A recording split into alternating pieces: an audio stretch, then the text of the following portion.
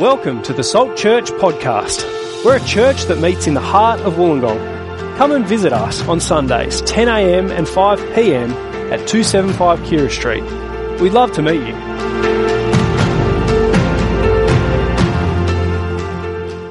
Hi everyone, great to be with you online. If you're new to Salt, welcome. I'm hoping that I'll be able to meet you soon and lockdown won't continue for too long. I'm one of the pastors here at Salt, and I hope you're looking after yourself during the lockdown. It is testing, isn't it?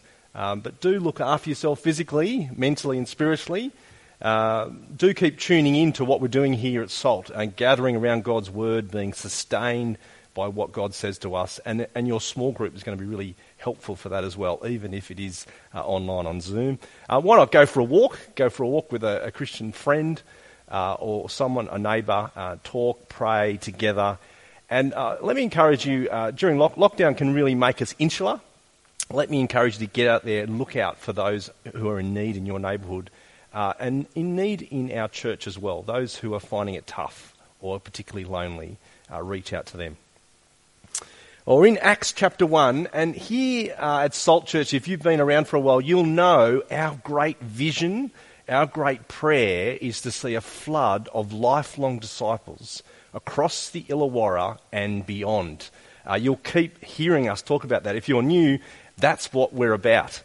And I want to say to you today, in case you're wondering, that's not a mission that we've invented. It's not a new mission. It's actually a very old mission. It's incredibly relevant. In fact, it's the most relevant mission on all of the globe. Its roots are here right in the book of Acts, right here in Acts chapter 1 that we're going to explore today. We've called this new series Unstoppable. We're going, as I said, going back to our roots. We're going back to the explosion of God's church, the birth of the church that we belong to, but also the unstoppable power of God's word that we see go out throughout the book of Acts. This is the point in history where we see a small group of disciples turn into a mega church, into a huge group of people. We see the gospel go from a small group of people in Jerusalem to the ends of the earth, to thousands, even to us to this very day. And we're going to think into how it might go out from us across the Illawarra and to the world. It's an exciting book. And if you've read through the book of Acts, it is very exciting, and there are many crazy things that happen in the book of Acts, if you haven't noticed. The word of God is spreading incredibly rapidly. As I said, in chapter 2, it's from small number of disciples to 3,000. A megachurch is born overnight as thousands of people are converted. You've got lots of miracles taking place in the book of Acts, lots of healings. There's significant signs and wonders that are happening around the apostles. They're raising the dead. At one point, there's so much power, even in Paul's handkerchief, that people can be healed by just touching that handkerchief. It's extraordinary stuff that we see here in the book of Acts. There's earthquakes that create jailbreaks and release the disciples. There's also massive controversy in the church, in the early church. There's issues, there's problems, there's fierce opposition to the church, fierce opposition to the word, to the gospel going out. There's lots of suffering in Acts. In fact, in Acts we see the first Christian martyrs. And so I reckon it's a book we want to approach really carefully. Many have misread Acts. There's something unique about the ministry in Acts. I think we've got to get our heads around that. There's something unique about this period in the life of the early church. And so the last thing we want to say is, if it happened then, it must happen today. Now that's tricky because there are certain things that do happen in the book of Acts that do happen today, and we should expect to happen today. But I reckon here's something that I think will be helpful to you. Think about the book of Acts, and you'll see it as soon as you start reading it. The book of Acts is a descriptive book. It's describing to us what took place. It's not a prescriptive book. That is, it described what happened. It doesn't prescribe, tell us what must happen. for all time, all of church history. Another way of putting it, it's not a set of instructions, it's a history, it's a narrative. It's talking to us about events. It's a record of events which are unique and not necessarily repeated today. And you can breathe a sigh of relief that not everything that happens in the book of Acts is happening today. You get to Acts chapter 5, Ananias and Sapphira. What are they doing? They're holding back their money from the church. They're lying to church leadership. They're lying to the Holy Spirit. And how does God bring his discipline to them? They drop dead under his judgment. I think you'll be pleased that doesn't happen today. That's not the mode of operation that happens in the life of the church today. And yet, Acts does tell us something very, very significant about who we are. We are a group of people caught up in the unstoppable movement of God. That was true for the disciples. It is true for us. What is that movement? It's the movement of God's kingdom. It's the growth of God's kingdom. It's the growth of God's precious church. And so Acts says to you, if you're a follower of Jesus, you are caught up in something really, really big. This is the biggest thing that you could ever be caught up in. Jesus has risen. Jesus is now pouring out his Spirit. Jesus is now bringing people back to life, dead sinners to relationship to him. Jesus is now by his Spirit making disciples. He's gathering his community. He's making his church. That is still happening to this day. You are caught up in the unstoppable movement of God growing his church. That is amazing. And I hope you see that. I hope you're excited by that. That is a huge wow factor as we go through the book of Acts and we think, wow, we're part of that. And I hope over this series you capture that big, big vision that you're part of. Yes, it's Salt's vision, but it's actually much bigger. It's Jesus' vision. Who cares about Salt's vision? It's God's vision. It's the thing that Jesus is on about, and that's why it's our vision as well. And let me tell you too why you need to grab hold of this. Grab hold of this because it will sustain you when life gets tough. Not if life gets tough, but when life gets tough. When it's difficult to be a Christian, and it will get difficult. If you're not even experiencing that now, it will. When you come under fire as a follower of Jesus, when you look at the number of disciples in Illawarra and you think, God, why aren't you growing your church more? When you look and you see that people don't think Jesus is relevant to our culture anymore, or when you find it just tough, hard to speak about Jesus, to be a follower of Jesus, to be on mission. For all these reasons, I want you to drink deeply from the book of Acts. See the big picture, see the big vision that you're caught up in. This is the message we believe. This is the unstoppable gospel that we are part of as well. So let's get into it. Acts chapter 1. Have your Bibles open to chapter 1 and verse 1. And notice straight away, we're actually dealing with a sequel here. This is part 2. This is the second volume. Now, I hesitate in saying a sequel. Normally sequels are lame. But this is not lame. This is a great book. This is where the sequel gets better. The story gets better and bigger in the book of Acts. Look at verse 1 with me. In my former book, Theophilus, I wrote about all that Jesus began to do and to teach until the day he was taken up to heaven. Now, apart from having a cool name, we don't actually know who Theophilus is. He's most likely a highly ranked Roman official. He's commissioned Luke to write an account of what Jesus did and said. We hear more about this in the first volume, in Luke's first volume, Luke's Gospel. Flick back to Luke chapter 1, you'll see it there, the purpose of why Luke wrote Luke's Gospel and why he's writing Acts as well. So Luke 1, flick back to Luke 1 in your Bibles and you'll see the purpose. Luke 1, 1-4. Many have undertaken to draw up an account of the things that have been fulfilled among us. Luke 1 verse 2. Just as they were handed down to us by those who from the first were eyewitnesses and servants of the Lord. With this in mind, since I myself have carefully investigated everything from the beginning, I too decided to write an orderly account for you, most excellent Theophilus. There's his name again. So you may know the certainty of the things that you have been taught. So see what Luke's aim is. It's to write an orderly account. It's to investigate carefully. In short, what is Luke doing? He's writing history. He's the true good journalist, gathering the sources, listening to the eyewitnesses, and then writing an accurate history of Jesus' life, death, and resurrection. A little interesting point as you flick back to Acts chapter 1, we'll pick the story up there. In Luke's gospel, Luke is not an eyewitness, and he's not an eyewitness for about half of Acts. He's not on the scene. But from Acts chapter 16, you'll notice the language turns to we. He includes himself in the action. He's actually on the journey with Paul. He's literally a missionary with Paul on those journeys. And so there, at that point, from Acts chapter 16, he is reporting live on the scene. He's the eyewitness.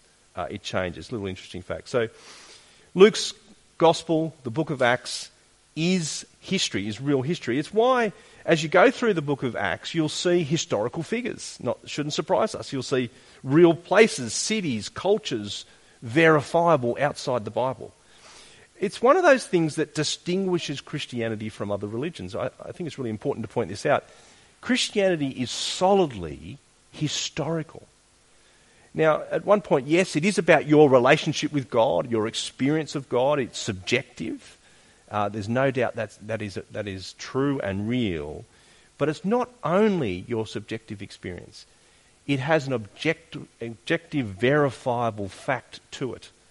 A reality that is outside of yourself, that is deep in history, verifiable by historical claims outside the Bible.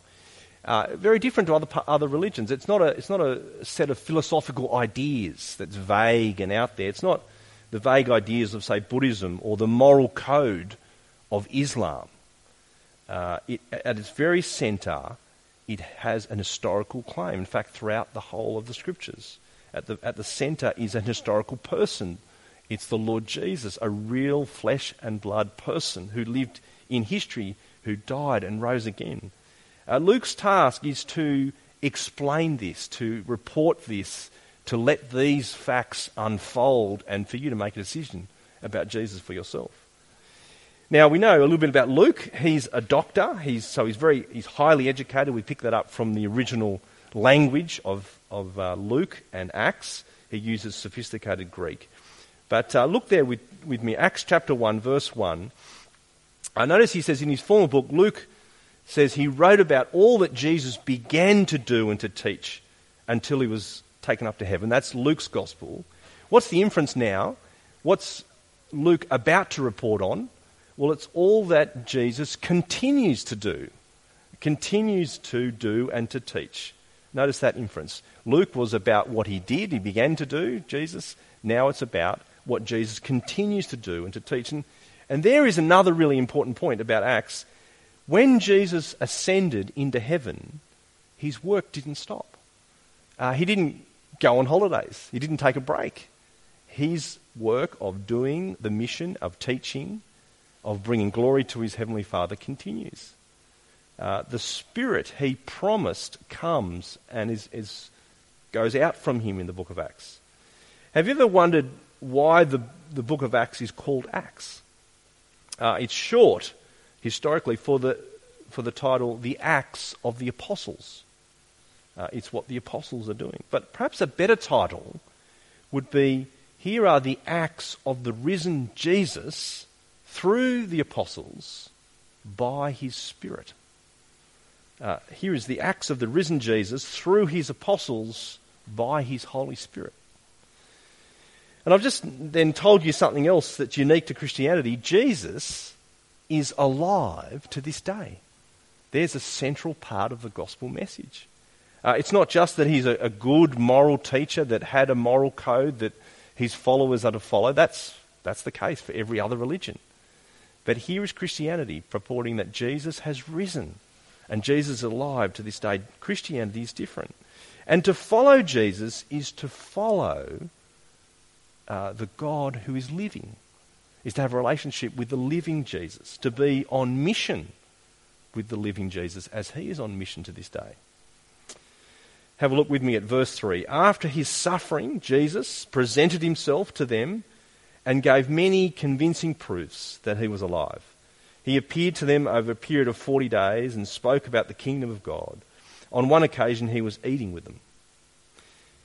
Can you see? Jesus' resurrection is an incredibly public display, isn't it? This is not a hidden thing. This is not a secret thing. If you were there, you would have seen the real flesh and blood body of the resurrected Jesus. Yes, a supernatural body, but a real body. He revealed himself to hundreds of people on multiple occasions, at different times, at different places. These reports, it's not the report of one person hallucinating. It's not the report of one person having a dream. It's not the report of one person having a vision, like Islam or Mormonism. It's hundreds of people witnessing the resurrected Jesus, verifiable in history. And notice what the risen Jesus does. You see it at the end of the book of Luke, and you see it here in Acts as well. Jesus is not just a flash appearance, is it? Jesus is mingling with people. Jesus is teaching people. Jesus is opening up the scriptures to explain, look, I'm the fulfillment of the promised Messiah in the Old Testament. Jesus is proving he is the Christ. He's even, why do we get the detail that he's eating with people? I think it's because he's real. Ghosts can't eat real food. Here is Jesus, real, with people and alive. And can I just say, if you're checking out Christianity, do get this. Christianity, it's not about rules. It's not about being good. It's about a relationship with a real person, a living person to this day. It's a wonderful relationship, one where we don't need to pretend. We don't need to prove ourselves that we're good enough for him. He's done it all. Luke's gospel reported he died in our place for our sins so that we might be forgiven. Jesus has done an incredible thing for us so that we might be in friendship with God. Jesus now lives and we have a relationship with him. But notice before Jesus ascends to heaven, he leaves instructions for his disciples. Look in verse 4. Do not leave Jerusalem, Jesus says, but wait for the gift my Father promised, which you've heard me speak about. For John baptized with water, but in a few days you will be baptized with the Holy Spirit. See, the Spirit of God, the Spirit of Jesus, the Holy Spirit, promised in the Old Testament, in places like Joel chapter 2, is about to be poured out. This is a big moment in history that's happening here at the beginning of Acts. We're about to explore that, so in 2 weeks we'll talk more about the work of the Spirit. But notice the response of the disciples in verse 6. Then they gathered around him and asked him, Lord, are you at this time going to restore the kingdom to Israel? Now, do you hear what they're asking Jesus? They're asking Jesus, are you going to make us great again? not America great again, but are you going to make Israel great again? Will Israel become like the superpower that China is aspiring to be, or like Assyria or Egypt were? And listen to Jesus' answer in verse 7. It's not for you to know the times or dates the Father has set by his own authority, but you will receive power when the Holy Spirit comes on you, and you will be my witnesses in Jerusalem and in all Judea and Samaria and to the ends of the earth. See, Jesus actually corrects his disciples, doesn't he? He's saying, you've got something right. The kingdom of God is coming. You're about to see something massive, something huge. But it's not about making you great. It's not about the disciples becoming great. It's not about Israel becoming great. It's actually much bigger than even Israel. Jesus wants to say to them, I've got work for you to do. I've got a job for you to do. My Spirit is going to empower you to be my witnesses to the ends of the earth. And as my church grows, as my kingdom comes in, As people come into relationship with me, Jesus is saying, as the great restoration comes, the one that we heard about recently in the book of Hosea, that every Jew was wanting and praying and asking God to bring in, you're going to play a key part. You're going to be my witnesses.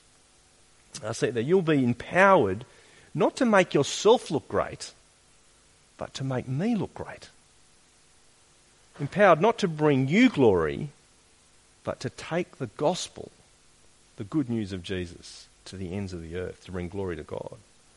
See, what they needed to understand is that when we're talking about the kingdom of God, it's not a geographical place. It doesn't have boundaries in Israel. It's not a place in the Middle East. It's a massive, massive group of people who come to know the Lord Jesus as they hear the good news of Jesus. People from all over the world, from every nation through the centuries, Jew and Gentile. Jesus is saying, this kingdom is about to explode, but you are going to be my witnesses.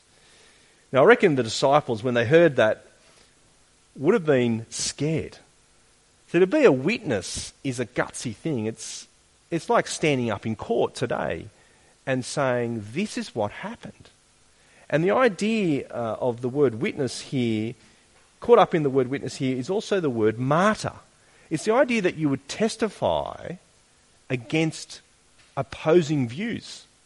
The context is opposition. So witness in Acts implies that you're going to get pushback, disciples. You're going to be persecuted.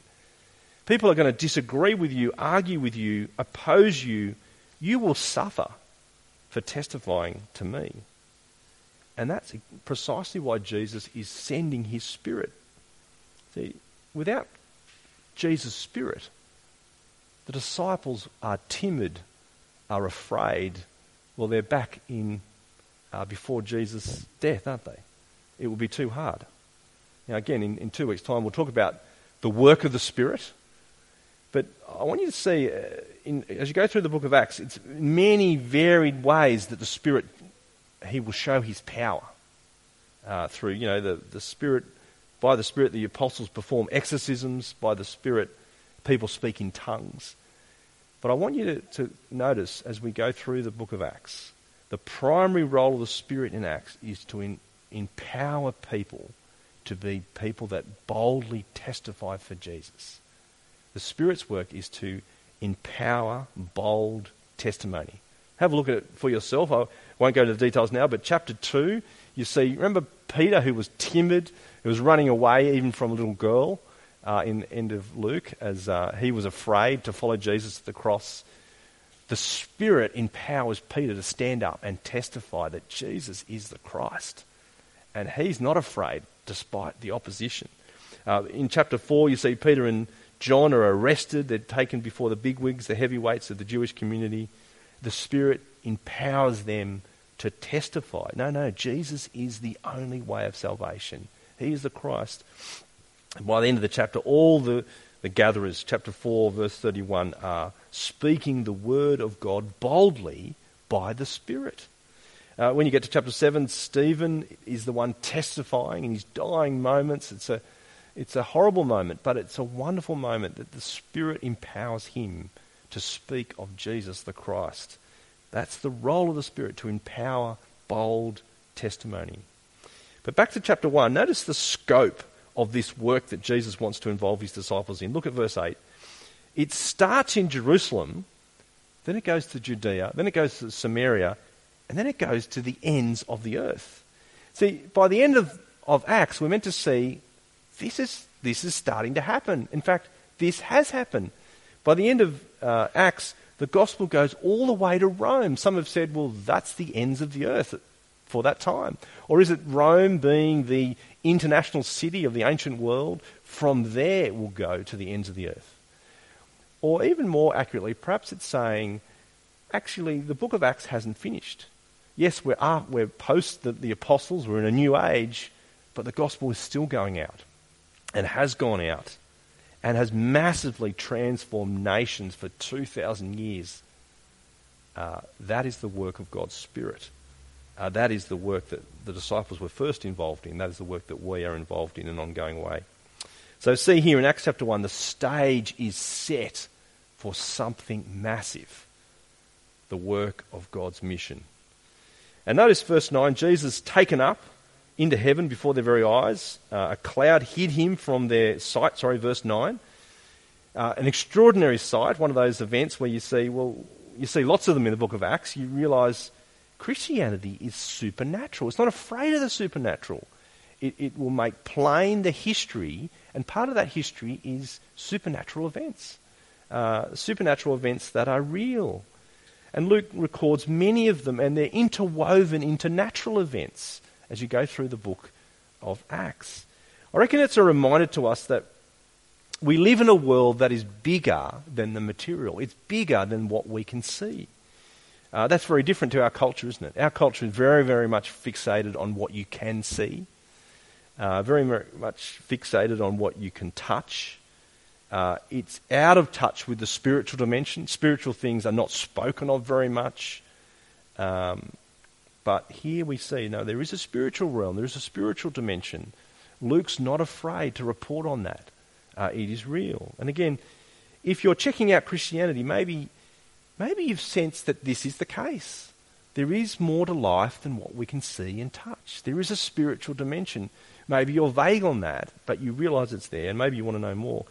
Maybe you're like a family member of mine. I'm always reminded of this. He's not a Christian. He's a pretty sceptical kind of guy. I haven't actually heard him speak much about spiritual things over the years until he took a job in a regional hospital.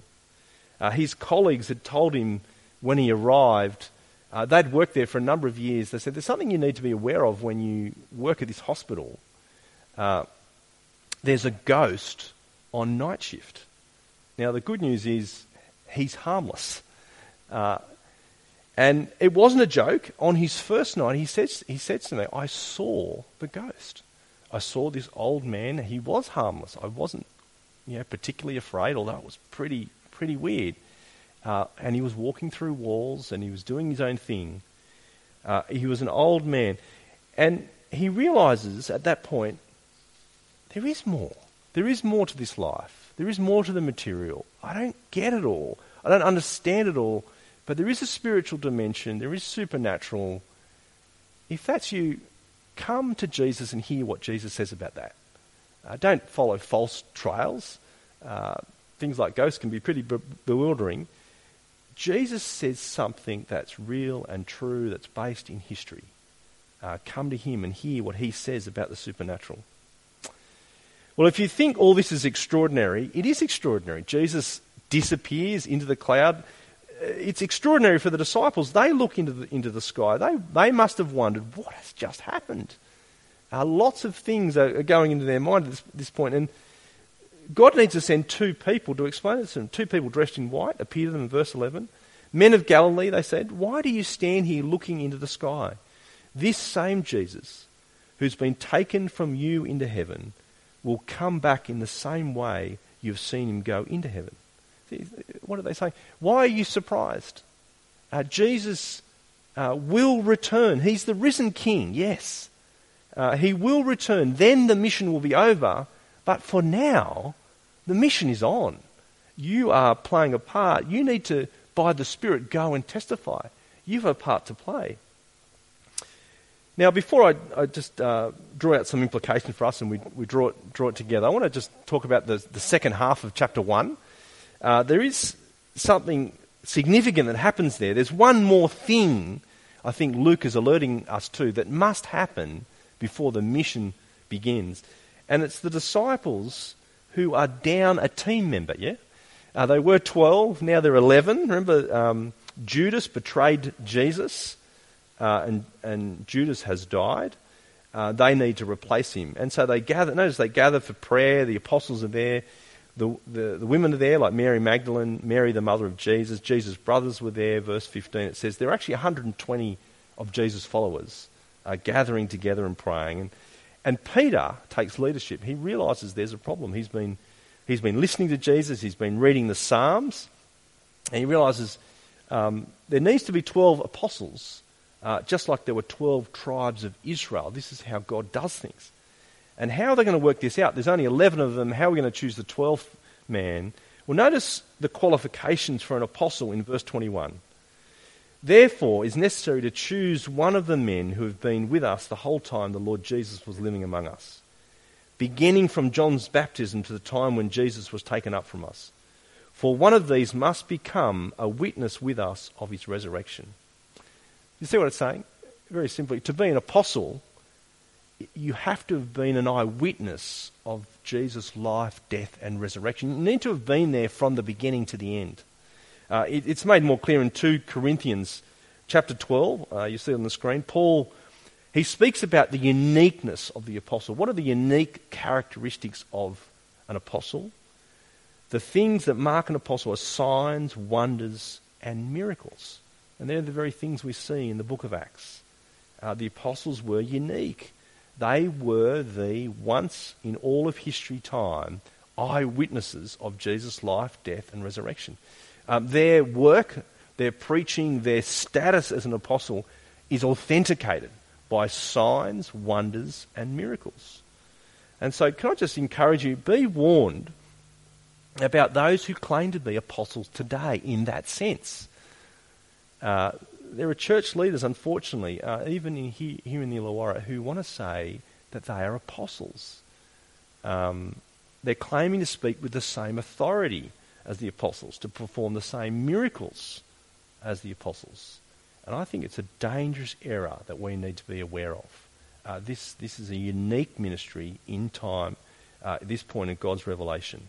They had a unique role in the spread of Christianity. They're actually the connection between Jesus and us. We don't need more apostles. We have the words of the apostles. The church is built on the apostles. It's the words of the apostles. It's the New Testament, which we have recorded for us. Now, what are the implications as we draw this together? What have we seen? Well, we've seen Jesus is alive today. Jesus is on mission. Jesus is sending out his Spirit. Jesus is gathering his church. That's about to take place. We're not the apostles, but we're still caught up in this great mission between Jesus' ascension and Jesus' return. This is what's taking place by the Holy Spirit, this age of the unstoppable gospel going out throughout the world. And I want to say it's unstoppable, but it's not unstoppable, therefore I don't need to do anything. No, it's Jesus' unstoppable mission by his Spirit through us. And that means that you're on mission. You might not think of yourself as a missionary. If you're a follower of Jesus, that's the role that Jesus has for you in this age. And as a church, we're on mission as Salt Church. Our job is to call people into relationship with the living God through the Lord Jesus. We want to see people become disciples of Jesus across the Illawarra. What an enormous privilege that God has these huge plans, and yet he involves humble us. Well, many would say we're 2,000 years on, Jesus hasn't returned, what's going on? You know, 2 Peter chapter 3 addresses that. The same Peter, the apostle, says, no, God is not slow in keeping his promise. What you're seeing is God who is patient with sinners, with rebels, wanting everyone to come to repentance. He's holding off so that great mission might continue, that his church might be built, that people might be saved.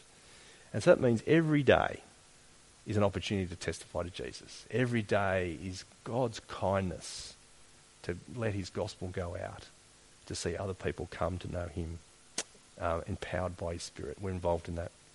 And last point, let me say this. We've talked today about being empowered. I reckon the idea of being empowered is attractive to us. It's attractive to our culture. We want to be empowered. We often want to be empowered for our goals, though. Notice we've seen today Jesus empowers us not for our sake, but for his sake. Not so that we might see our mission, our goal empowered, come to fruition, but we might see God's mission, Jesus' great mission, come to fruition, to achieve his goals, his mission. We're going to talk more about this at Salt Away in October, so make sure you set aside that weekend in October to be part of, what is this great plan and purpose that God has for my life. But just notice that the disciples, they did fall into that trap, didn't they? And I reckon in our humanness, we fall into that trap too, that somehow we think that God is there for me to help me fulfill my life, my goals, my wishes. I reckon you can kind of diagnose that a little bit yourself when you listen to your prayers. Are your prayers all about you? Are they all about the job that you want to have, the relationship that you want to have, the kind of comfort that you want to have and safety you want to have? Or are they about Jesus' mission and God's glory? Because that's what the Spirit is enabling us to do, to testify to Him, to give glory to Him. We're empowered for Jesus' mission, and that's what Salt's on about. And can I say this as we finish? It's going to be a tough mission. As we go through the book of Acts, you'll see people suffering for the mission. People in not only in Acts, but across history have been martyred to this day for testifying to the Lord Jesus. And so we need to keep asking God, please strengthen me to be your witness. I feel weak. I often feel discouraged. I feel like, God, how could you use me? This seems really hard. There's lots of opposition. Please, by your Spirit, empower me to be filled by your Spirit, that I might speak boldly and have the character of life. That's what it's about. As you read through the New Testament, the Spirit will enable you to speak boldly of Jesus, but also have the character behind that, the godliness of character, the fruit of the Spirit, to be a different person as you testify to Jesus. So there is, we're caught up in something huge. Something enormous, God's great mission, God's great desire to see the nations won for Him. By His Spirit, He's empowered us. We are still on mission today, even during a pandemic. He's promised to be with us to the very end of the age.